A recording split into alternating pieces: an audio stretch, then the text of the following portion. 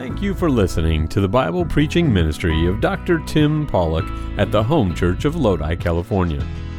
You can get more information about our church and about starting a relationship with Jesus Christ at www.thehomechurch.net. Our prayer is that this message from God's Word will renew your heart and mind today. Amen and amen. Well, blessed to you, each one of you. We have already had a wonderful time here today, and I, like many of you, am full of bacon, and I am full of blessings, and I am full of the Word of God, the Bible. And so it is a joy to be here. And folks, if you were not able to be with us and you're online there, well, you definitely missed the bacon. I hope you can still smell it. I think I still smell it a little bit on me. But anyway, I'm so grateful that we can be here today to talk about my favorite subject, and that is our great God. We are coming to the last message or two on the subject of the attributes of God. We've entitled it, Who is God? Now, there's all kinds of people who would tell you who God is, and you can go on the internet or you can watch on the video, and people will tell you, but I'm going to go to the only reliable source, and that is the blessed Word of God. And the Word of God gives us who He is. And so we've talked about God. We've talked about His holiness and His faithfulness and His goodness. And today, God is wise. He is wise. Now, I must admit, we humans are not always the brightest. Our staff found a few pictures for me that, and for us, I think that might illustrate just that. Certainly, humans do some dumb things. There you go. At least it's a safety ladder. You can see that. All right. Pretty ingenious, actually. And no words for that. I don't know what to say about that one. But anyway, next one. Yeah. Notice he's got ear protectors on at least, though, you know. But all right. And then the final one, there you go. That's exactly why. You'd never see women doing that for sure. But anyway. Well, now, some people actually are educated. They have lots of knowledge, but still are not wise. A uneducated father with his educated son went on a camping trip. They set up their tent and fell asleep. Some hours later, the father woke up his son. Father, look up to the sky and tell me what you see, son. Son, I see millions and millions of stars. Father, what does that tell you, son? Well, the know-it-all college-educated son said, well, Dad, astronomically, it means that there are probably billions and billions of galaxies and planets. The father slaps his son and says, no, dummy, it means that somebody has stolen our tent. Yes. Sometimes you can have knowledge, but not common sense, or wisdom, as the Bible calls it. But the truth of Scripture is clear. God alone is wise. Only He solely and wholly possesses all wisdom. That's exactly why our Lord's reluctant half-brother, Jude, exclaimed in his edgy epistle that absolutely, hands down, Christianity's God, as it says in Jude 1 and verse 25, is the only wise God. Amen. He is the only wise God. All aspects of wisdom are locked up in Him. And if it were not for God's good grace pouring out His wisdom on us, none of us would have any common sense at all. It is not only that He is all wise, but Scripture proclaims that He is perfectly wise. There's no defect in His wisdom. Mankind might be wise in one thing, but frankly a nincompoop in another thing. But not our glorious God. Our God is perfectly wise. Just as Jesus, our Lord, stated in Matthew 5 and verse 48, our Heavenly Father is perfect. And so today it is a thrill to be able to brag legitimately on our perfect, wise God. And so let's bow for prayer for a few moments. Father, my heart has been so blessed since the very first moments early this morning in the dark. And then, Lord, being able to walk up to that beautiful prayer forest and see all the bright faces that work so hard. Lord, the beautiful music, wonderful food and fellowship. Lord, we have had a full day and it's still morning. Thank you. Now, Lord, I pray that you will just collect our hearts together, pour into our hearts, Lord, the wisdom of God. Thank you for teaching us today. Bless these who have joined us online, Lord. I know that each one is here by divine appointment. In Jesus' name, amen. Now, God is wise. His wisdom is unique in at least three ways. His wisdom, first of all, is unrivaled. Unrivaled in wisdom. Jeremiah, the weeping prophet, found himself addressing a nation hurtling headlong into the judgment of God. But rather than to respond with humility, the people were arrogant. Look at Jeremiah chapter 10. Jeremiah chapter 10 and verse number 7. He said, among all men of the nations and in all their kingdoms, there is none like unto thee. I think it's time for you to wise up, is what Pastor Jeremiah was saying. Wise up, Israel. There is nobody as smart as God. Maybe you ought to do what he says. His wisdom is unrivaled. Number two, it is uncommon. Very unique, God's wisdom in this world. In Job chapter 36, the brightest of Job's friend, Elihu, he got it right. Not always did he, but in this case he did. Behold, God is mighty. He is mighty in strength and wisdom. It's true, some people have knowledge and even wisdom, just amazing wisdom, but it's not unique and uncommon wisdom. It's at best just a learned wisdom. God's wisdom is unrivaled, it is uncommon, and thirdly, and finally this morning, it is universal. The pastor of the First Baptist Church of Jerusalem. And when I say first, I mean first. I'm talking about back there, AD 30, whatever, Acts chapter 15, verse 18.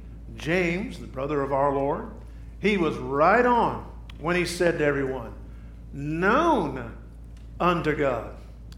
Absolutely known. He knows everything or all his works from the beginning of the world. And that's one of the features of true wisdom.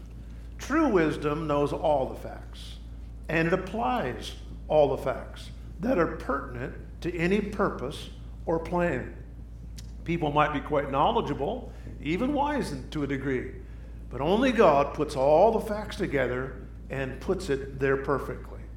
For example, for the last few years, they've been planning a so-called low-cost bullet train in California. I think it's supposed to go maybe 60 miles, eventually more miles than that.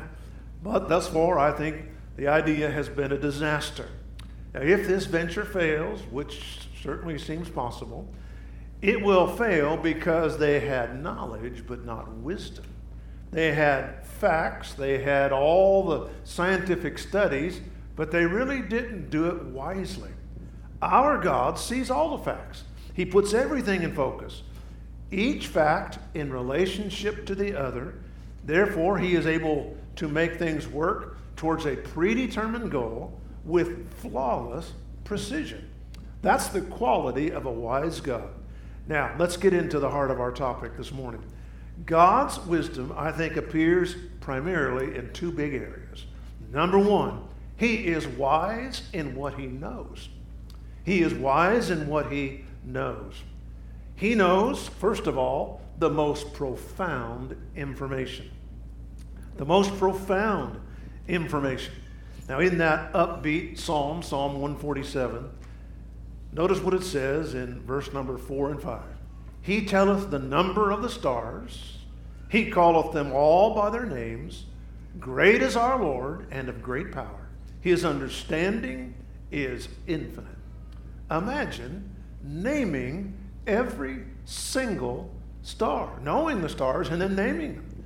I mean, in our galaxy alone, the Milky Way, it is thought that there might be 100 billion stars.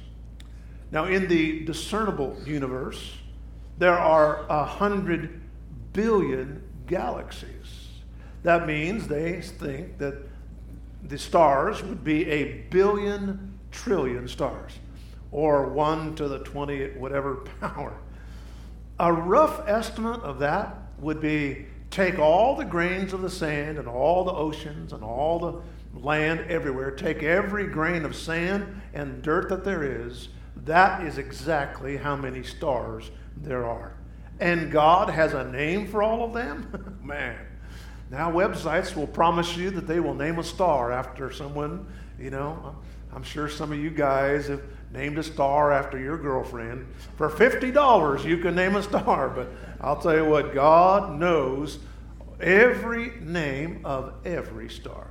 He is wise in what he knows. He knows the most profound of information. He also knows, number 2, the most prophetic of information. God's the only one wise enough to know the future. Let's turn to Daniel chapter 2. Daniel chapter 2, in verse 27, we have a godly young man, barely wet behind the ears, placed in a pressure cooker of a situation. The nation was in upheaval. Leaders were struggling. Nothing was working. The smartest, the most experienced that there were, had no answers. Kind of sounds like today. Not a lot has changed. Up steps a dynamic young Christian man. Look at verse 27. And Daniel answered in the presence of the king. He took his life in his hands to talk up so boldly, but I'm sure he was respectful. He said, the secret, he's talking to Nebuchadnezzar now, king of the great Persian Empire, which the king hath demanded, cannot the wise men, wow, he's right out there now, these wise men, the astrologers, the magicians, the soothsayers, show unto the king. They cannot, he said, they cannot know.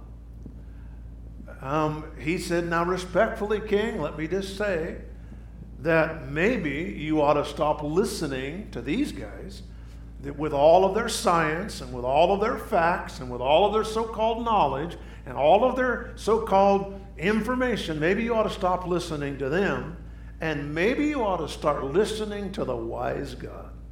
That's a pretty good plan. And then he clarifies in verse number 28. There is a God in heaven. Hallelujah, there's a God in heaven that reveals secrets. He gives wisdom. He maketh known to the king Nebuchadnezzar what shall be in the latter days. When Daniel there was speaking to that king, and he goes on to give him that amazing prophecy, that was a prophetic word of wisdom. Only God knows that. God knows all the things that are coming. Now, folks, these are crazy days that we are living in. And while we grieve at what we see, and yes, even a sense of indignation, I never wake up in the morning hopeless, clueless. I always feel like in my heart, thank God, I don't feel proud. I just thank the Lord. I wake up knowing I know the answer. I wish I could sit down with the leaders. Folks, I'm being honest with you. Forgive me for being so blunt, but so many of the leaders in our country and our state are just plain stupid. I mean, I don't mean to be unkind, but it's just stupid, folks. There is an answer. And if we would, just like Daniel said, Nebuchadnezzar, I think you need to stop listening to the educators, the magicians, and everybody else, and listen to the Word of God. Now, I'm grieved. I'm not happy. I'm not, it's no fun, but I don't ever feel hopeless. I don't ever feel like, what's the hope? Man, I know what my mission is. And I know so many people say, well, I've got to move to here, or I've got to move to there. Now, some folks need to, I understand. But I will tell you, I'm not moving. Good night. This place is getting darker than ever. We've never needed light here more than ever. And that's why I'm sticking here. And I'm doing what I can to make a difference with the wisdom of God. The well-known Christian singer Jeremy Camp has a beautiful chorus answering this same thought. So many questions. The world is reaching and searching. So many hurting, so many lost. With all this striving, who can we lean on? Creation's crying out from the dark. I know the answer to every question, the one solution to every fear. I know my helper, where it comes from. Jesus, he is the answer. And that's what we want to tell everybody, and that's exactly what Daniel told Nebuchadnezzar. He is wise in what he knows. God knows the most profound information. God knows, number 2, the most prophetic information. And number 3, he knows the most private information. Not especially something we maybe want to hear this morning, but God knows the most private reaches of our heart. In Jeremiah chapter 17, the preacher had to get up front and personal with each of those people. Some of them were hiding in their mental safe houses thinking, I'm good. God's not going to know this or see this. Look at verse 10 of chapter 17. I, the Lord, search the heart. I try the reins. It's just another word for examining the minds. We know where the reins are, the controlling factors. Even to give every man according to his ways, according to the fruit of his doings. Whatever is going on in our mind, in our heart, in our spirit, God sees it all, he knows it all, and he perfectly understands it. The furthest reaches of our heart. Even the most cleverly disguised of concepts, God searches them all out. Why and how? Because he's wise. God understands men. He understands women. God understands everyone. I am excited, however, because just this week, you may have heard about it, a new book came out. It is called How to Understand Women. I got a picture of it. There you go. There you go. There's the book, How to Understand Women.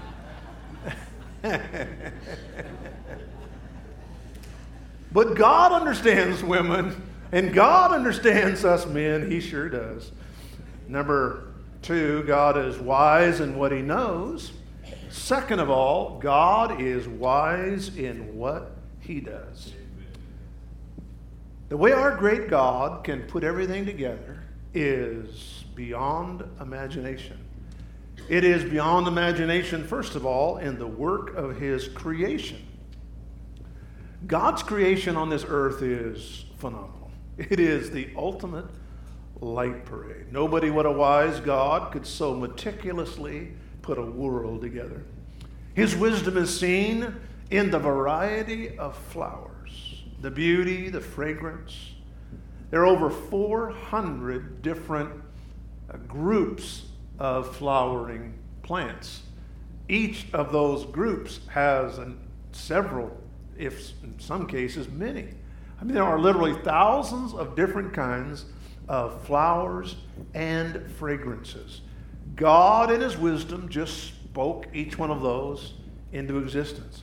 His wisdom is seen not only in the flowers and in the nature, but in the atmosphere itself. Everything in its proper place.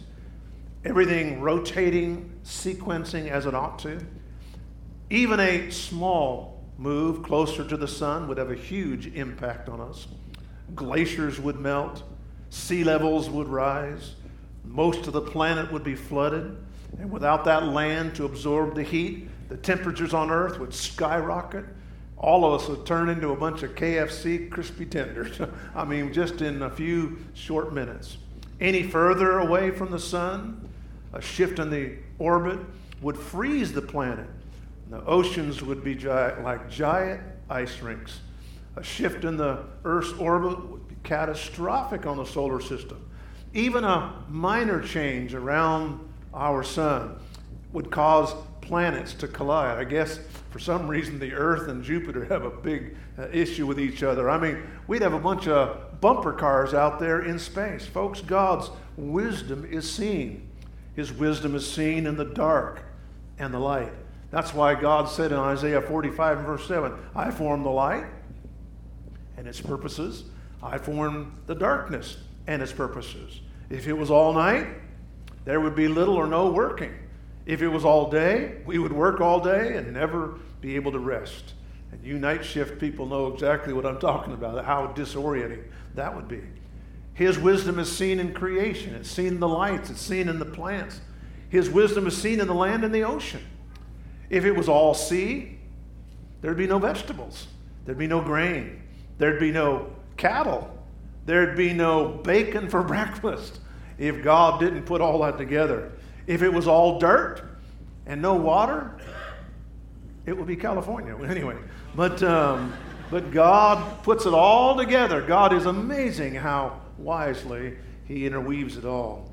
We say with David in Psalm 104 and verse 24, oh Lord, how manifold are your works. In wisdom, God so wisely put everything together. Sometimes they talk about simple little one-cell organisms. And I remember back in the day, we'd look in some of those microscopes at some of those simple organisms. Not so simple. I mean, just amazing. God, even the simplest things are manifold in their wisdom, how God has made. Everything in this world is a miracle of God's wisdom. God is wise in what He does, the work of His creation. Wise in what He does in the work of His redemption. The work of His redemption. The whole work of salvation is not just a wonderful story, although it is a wonderful story. It is a masterpiece of divine wisdom. If God had left humans to find a way to save lost people, we would have never figured it out. First of all, we would never even come close to understanding the requirements of God. I mean, to this day, so many people are still can't even figure out the very basics of salvation. Cain and Abel had that problem way back when. Cain just couldn't get into his mind. God said, there must be a sacrifice. Cain said, no, you want the work of my hands. God said, no, I want a sacrifice. And to this day, 6,000 or almost years later, people are still can't get it figured out. Because man has a different way of salvation than God does. Now let's say that mankind could figure out salvation. He could figure out a way to make this sacrifice. And if that was the case, well, I'll guarantee it, mankind would procrastinate. We all procrastinate. I mean, no matter what it is, we procrastinate. I mean, to this day, there are many people who put off getting saved. I mean, what could be a higher priority than putting yourself secure in heaven? And people put it off. We procrastinate everything. And that's why some people procrastinate saving and thinking somehow when they turn 70, they're just going to magically have all kinds of savings. Folks, you cannot procrastinate some things. And salvation is like that. Now, let's say mankind did come up with the plan and did say, okay, well, let's go ahead and figure this thing out. We've got to have a sacrifice. God is unequivocal in what He desires. Look what it says in Ezekiel chapter 18, verse number 20. The prophet warned his people, the soul that sinneth, it must die. I mean, there's no ifs, ands, buts about that. I mean, there's no way to read into that anything or read. No, it's clear. So here's the deal. If then, because of our sin, a death must be paid, all right, if a death has to be paid and I pay it, then I'm gone. because I can only give one life, my life. Wow, how can we do this? That's where the wisdom of God stepped in. God the Father said, let's let God become man. And so God the Son became man, incarnate. He suffered, 100% man, 100% God. God's justice could be satisfied, and man's soul could be saved. Now, God was now able to condemn sin at the same time, save sinners. Now, folks, I'm telling you, that's what I call smart.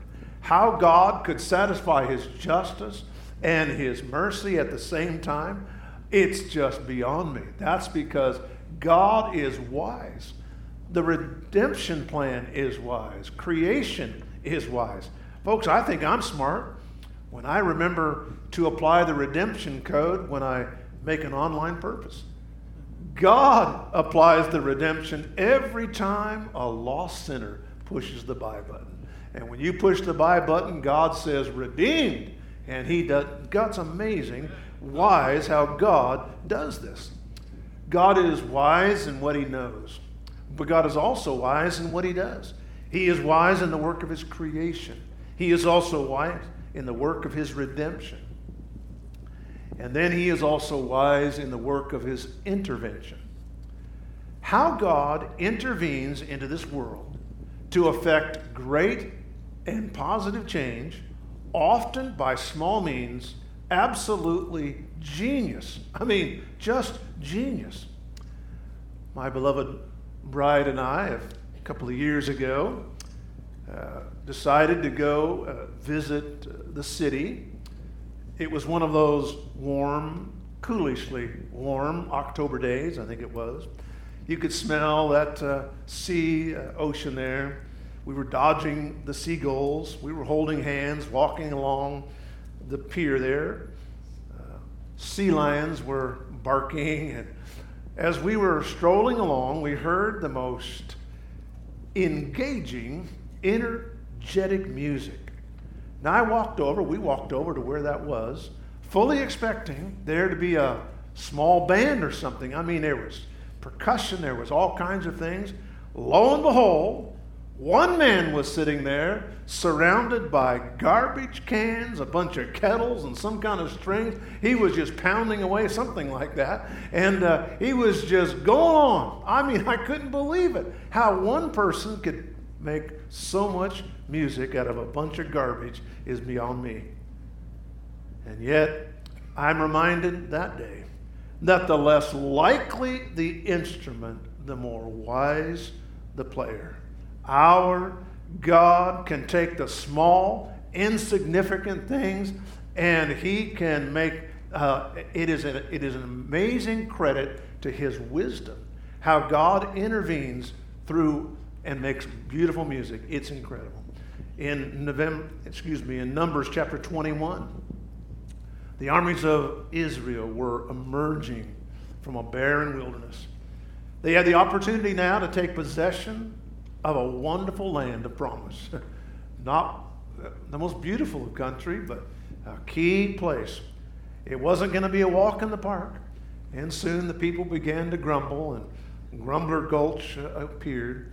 God didn't take kindly to the ingratitude, and so he sent a bunch of snakes to bite them and sting them, as it were, for their sinful attitudes. And then God, in his mercy, created a healing. What did he do? Was it a vaccine? No. Was it a pricey medical treatment? No. What did God do to heal the people? Well, look at verse 9. And Moses made a serpent of brass.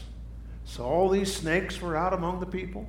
How are they going to be healed? An antidote, an anti-venom? No.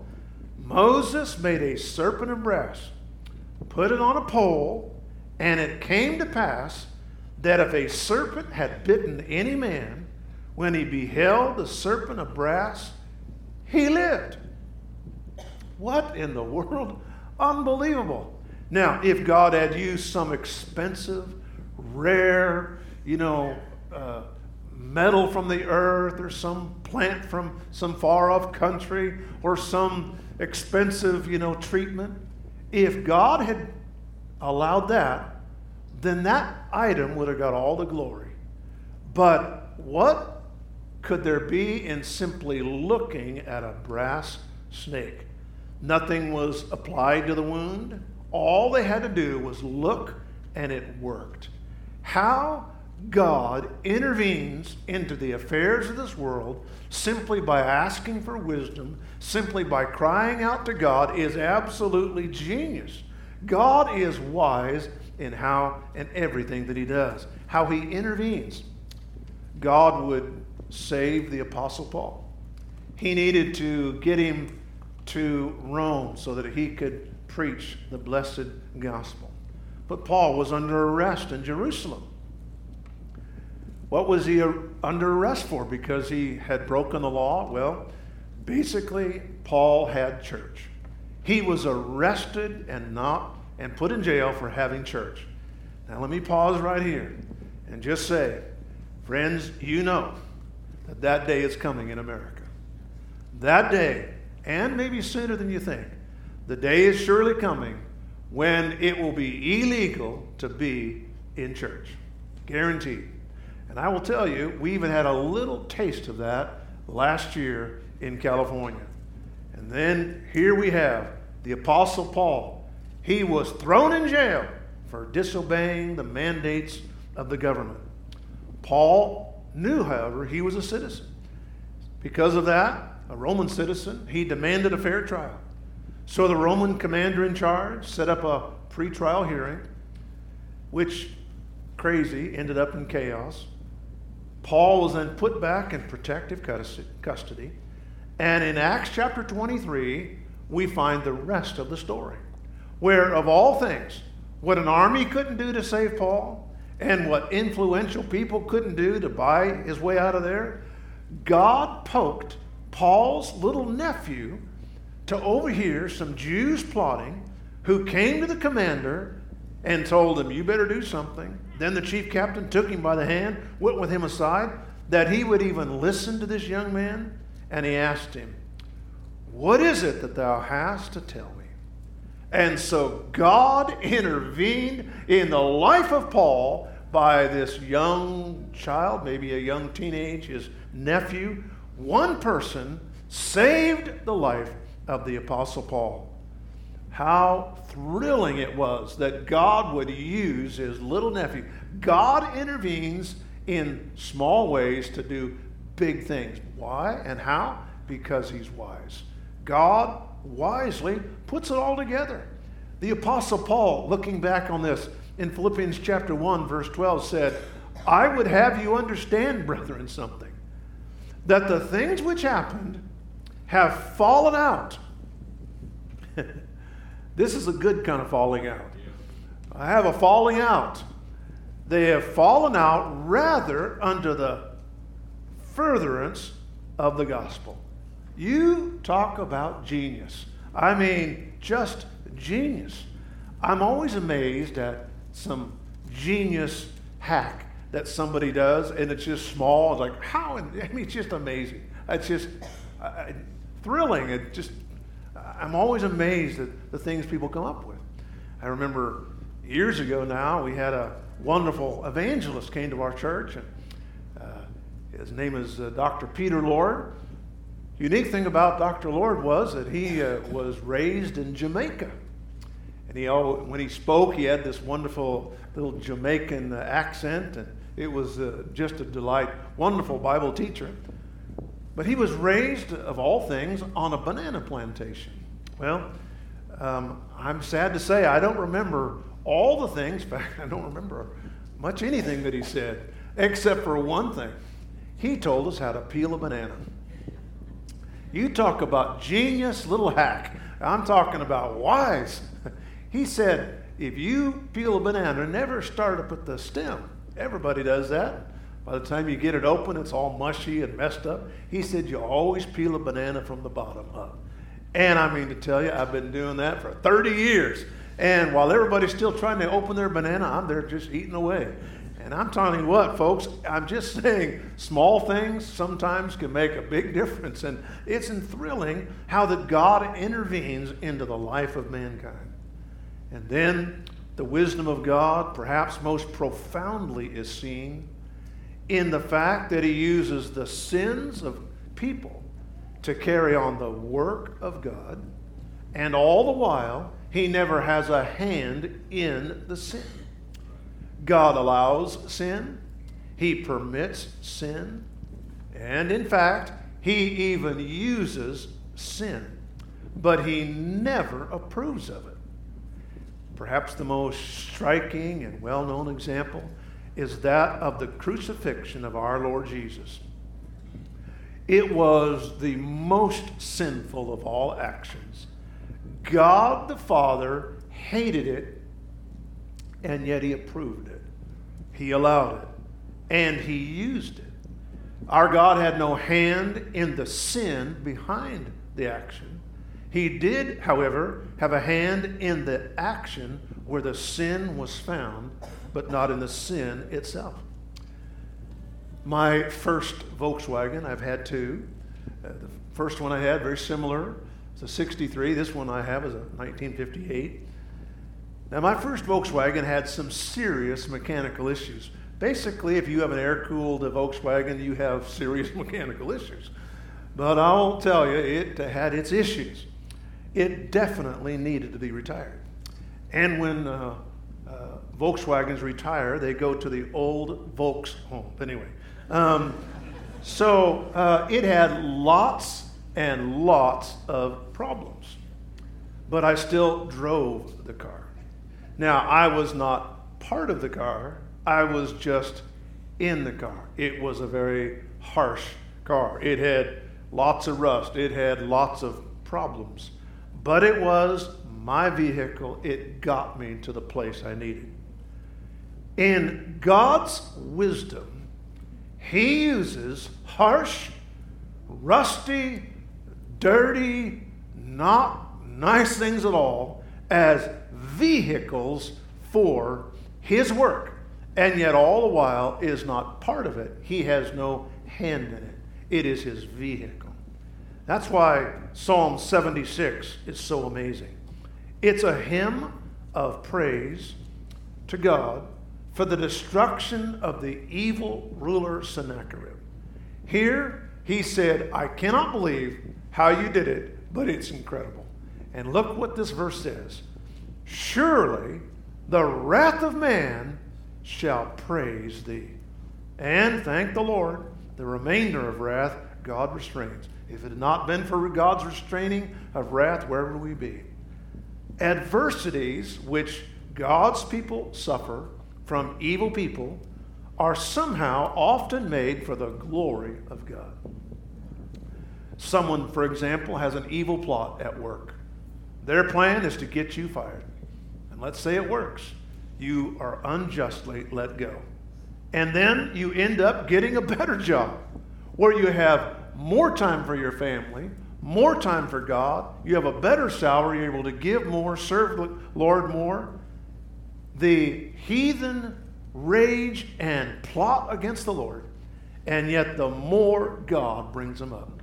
That's why in Psalms 2, I love it, it says that the more people rage, the more God sets his king upon the holy hill of Zion, or truth. Psalm 2 and verse 6, yet have I set my king upon my holy hill of Zion. God said, they keep pouring it on, and I just keep raising him up. A donkey had fallen into a hole. The owner desperately wanted to get the donkey out of the hole. But how could they do it? This is a very, very heavy animal. And so they had an idea. We will throw dirt into the hole. The owner called his neighbors. They came over with their shovels. And the more dirt they threw on that donkey, the higher he rose until he walked out of that hole. Now, folks, you can be sure of that this morning. Our wise God has plans of good and never evil for us. And the more the world throws dirt on us donkeys, the higher we rise. And that's what God has. God uses the wrath of man for the praise of God. That's a great illustration. Amen. I love that illustration right there. Woo! I love that illustration. Our twofold response then is to rest in God's wisdom. Number one, rest in this truth. The greater the humility, the greater the spiritual comfort. God is all wise, and He knows we might get a little big-headed if we see ourselves as having a corner on God's miracles. Now, folks, the Apostle Paul, when what we read, was a gracious man. I mean, nobody would put up what he put up with if he wasn't a gracious person.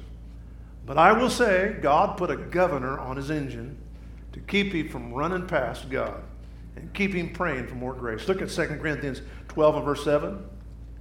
And lest I should be exalted above measure. Wow. All the things he went through, and God was still working him over. Lest I should be exalted above measure through the abundance of the revelations, there was given to me a thorn in the flesh. It was a messenger of Satan to buffet me, lest I should be exalted above measure. Now, I don't know many of us who feel like we're too successful, but it's probably good that God keeps us kind of under wraps because it keeps us more engaged, more focused. Alexander the Great was considered perhaps one of the most, if not the most, notable military commanders in history. He was one of the only undefeated in battle. When Alexander saw the breadth of his big Macedonian domain, it is said that he sat there and he wept. For there were no more worlds to conquer. No more worlds to conquer. Folks, how sad it would be to feel like we've arrived. God keeps us humble in a sense so that we keep focused and keep conquering new worlds. Rest in the truth, the wise truth, that the greater the humility, the greater the spiritual comfort. Number two, rest in the truth that the weaker the body, the stronger the faith.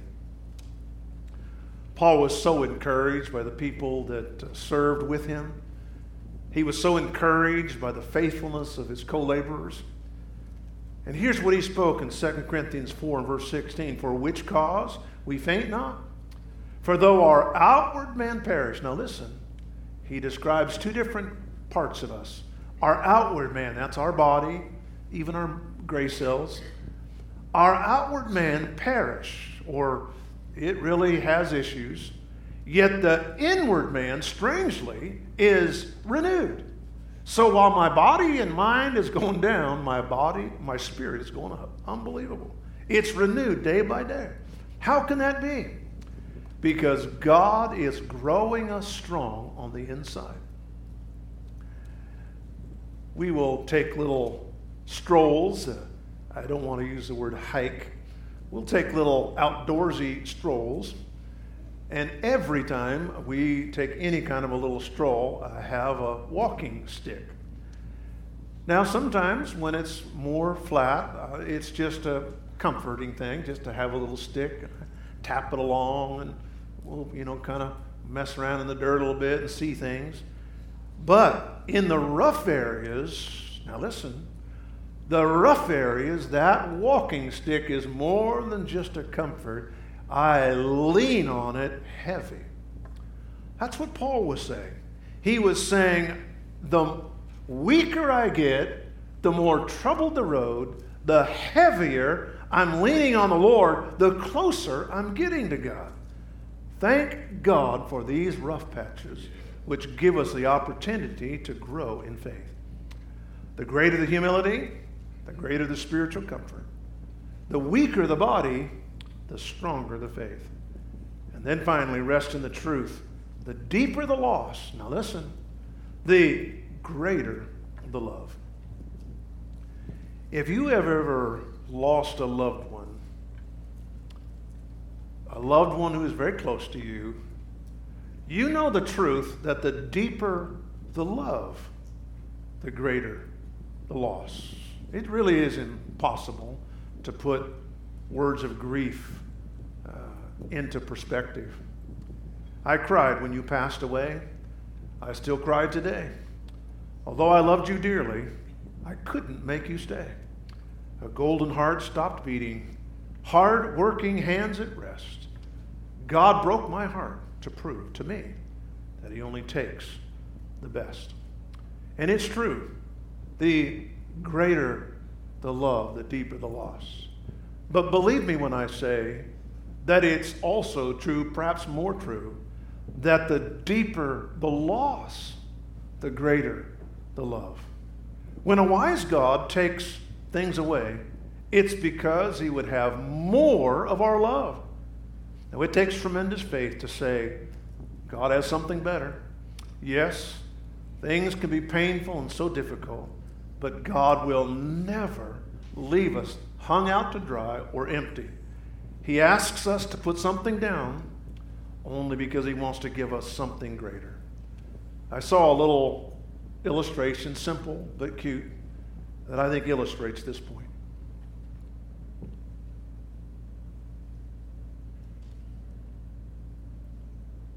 He never asks to give us something, but that he doesn't have something more and better. Pastor Jeremiah was sure God was going to do something great and mighty. In Jeremiah chapter 32 and verse 18, thou shows your loving kindness. What a loving God. To thousands, verse 19.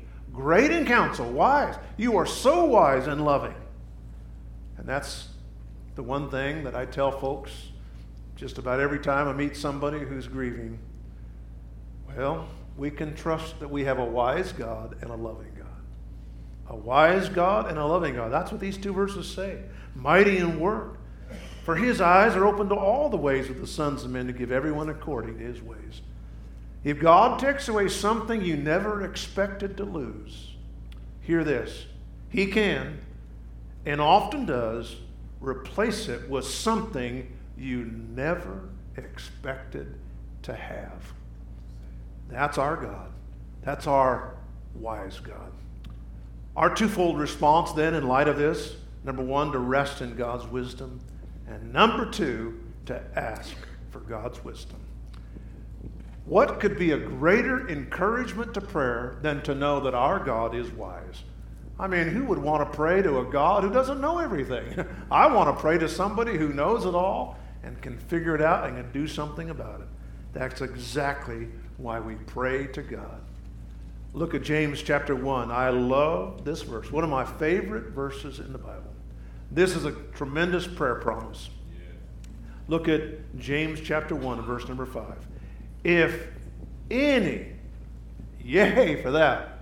If any, that means me, that's my name. If you lack wisdom, who doesn't lack wisdom? Let him ask of God.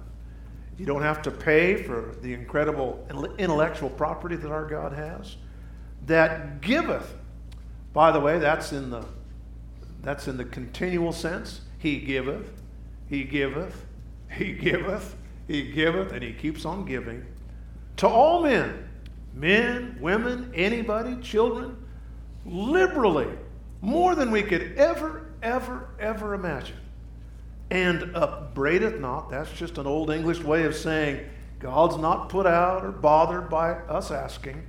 And it shall, I'm talking guaranteed, shall be given a free gift to him. Personal. God gives it to me, to you. Now I'm telling you, what could be better than that?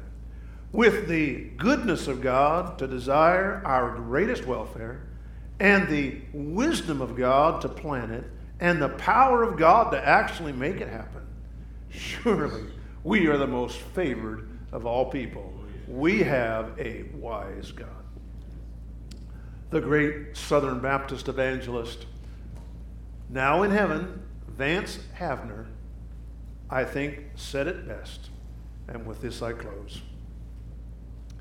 If you lack knowledge, go to school. If you lack wisdom, get on your knees. Get on your knees. Let's do that today. Would you stand with me, please? Our heads are bowed and our eyes are closed. Let's stand together. We hope you enjoyed listening to the preaching and teaching from God's Word today.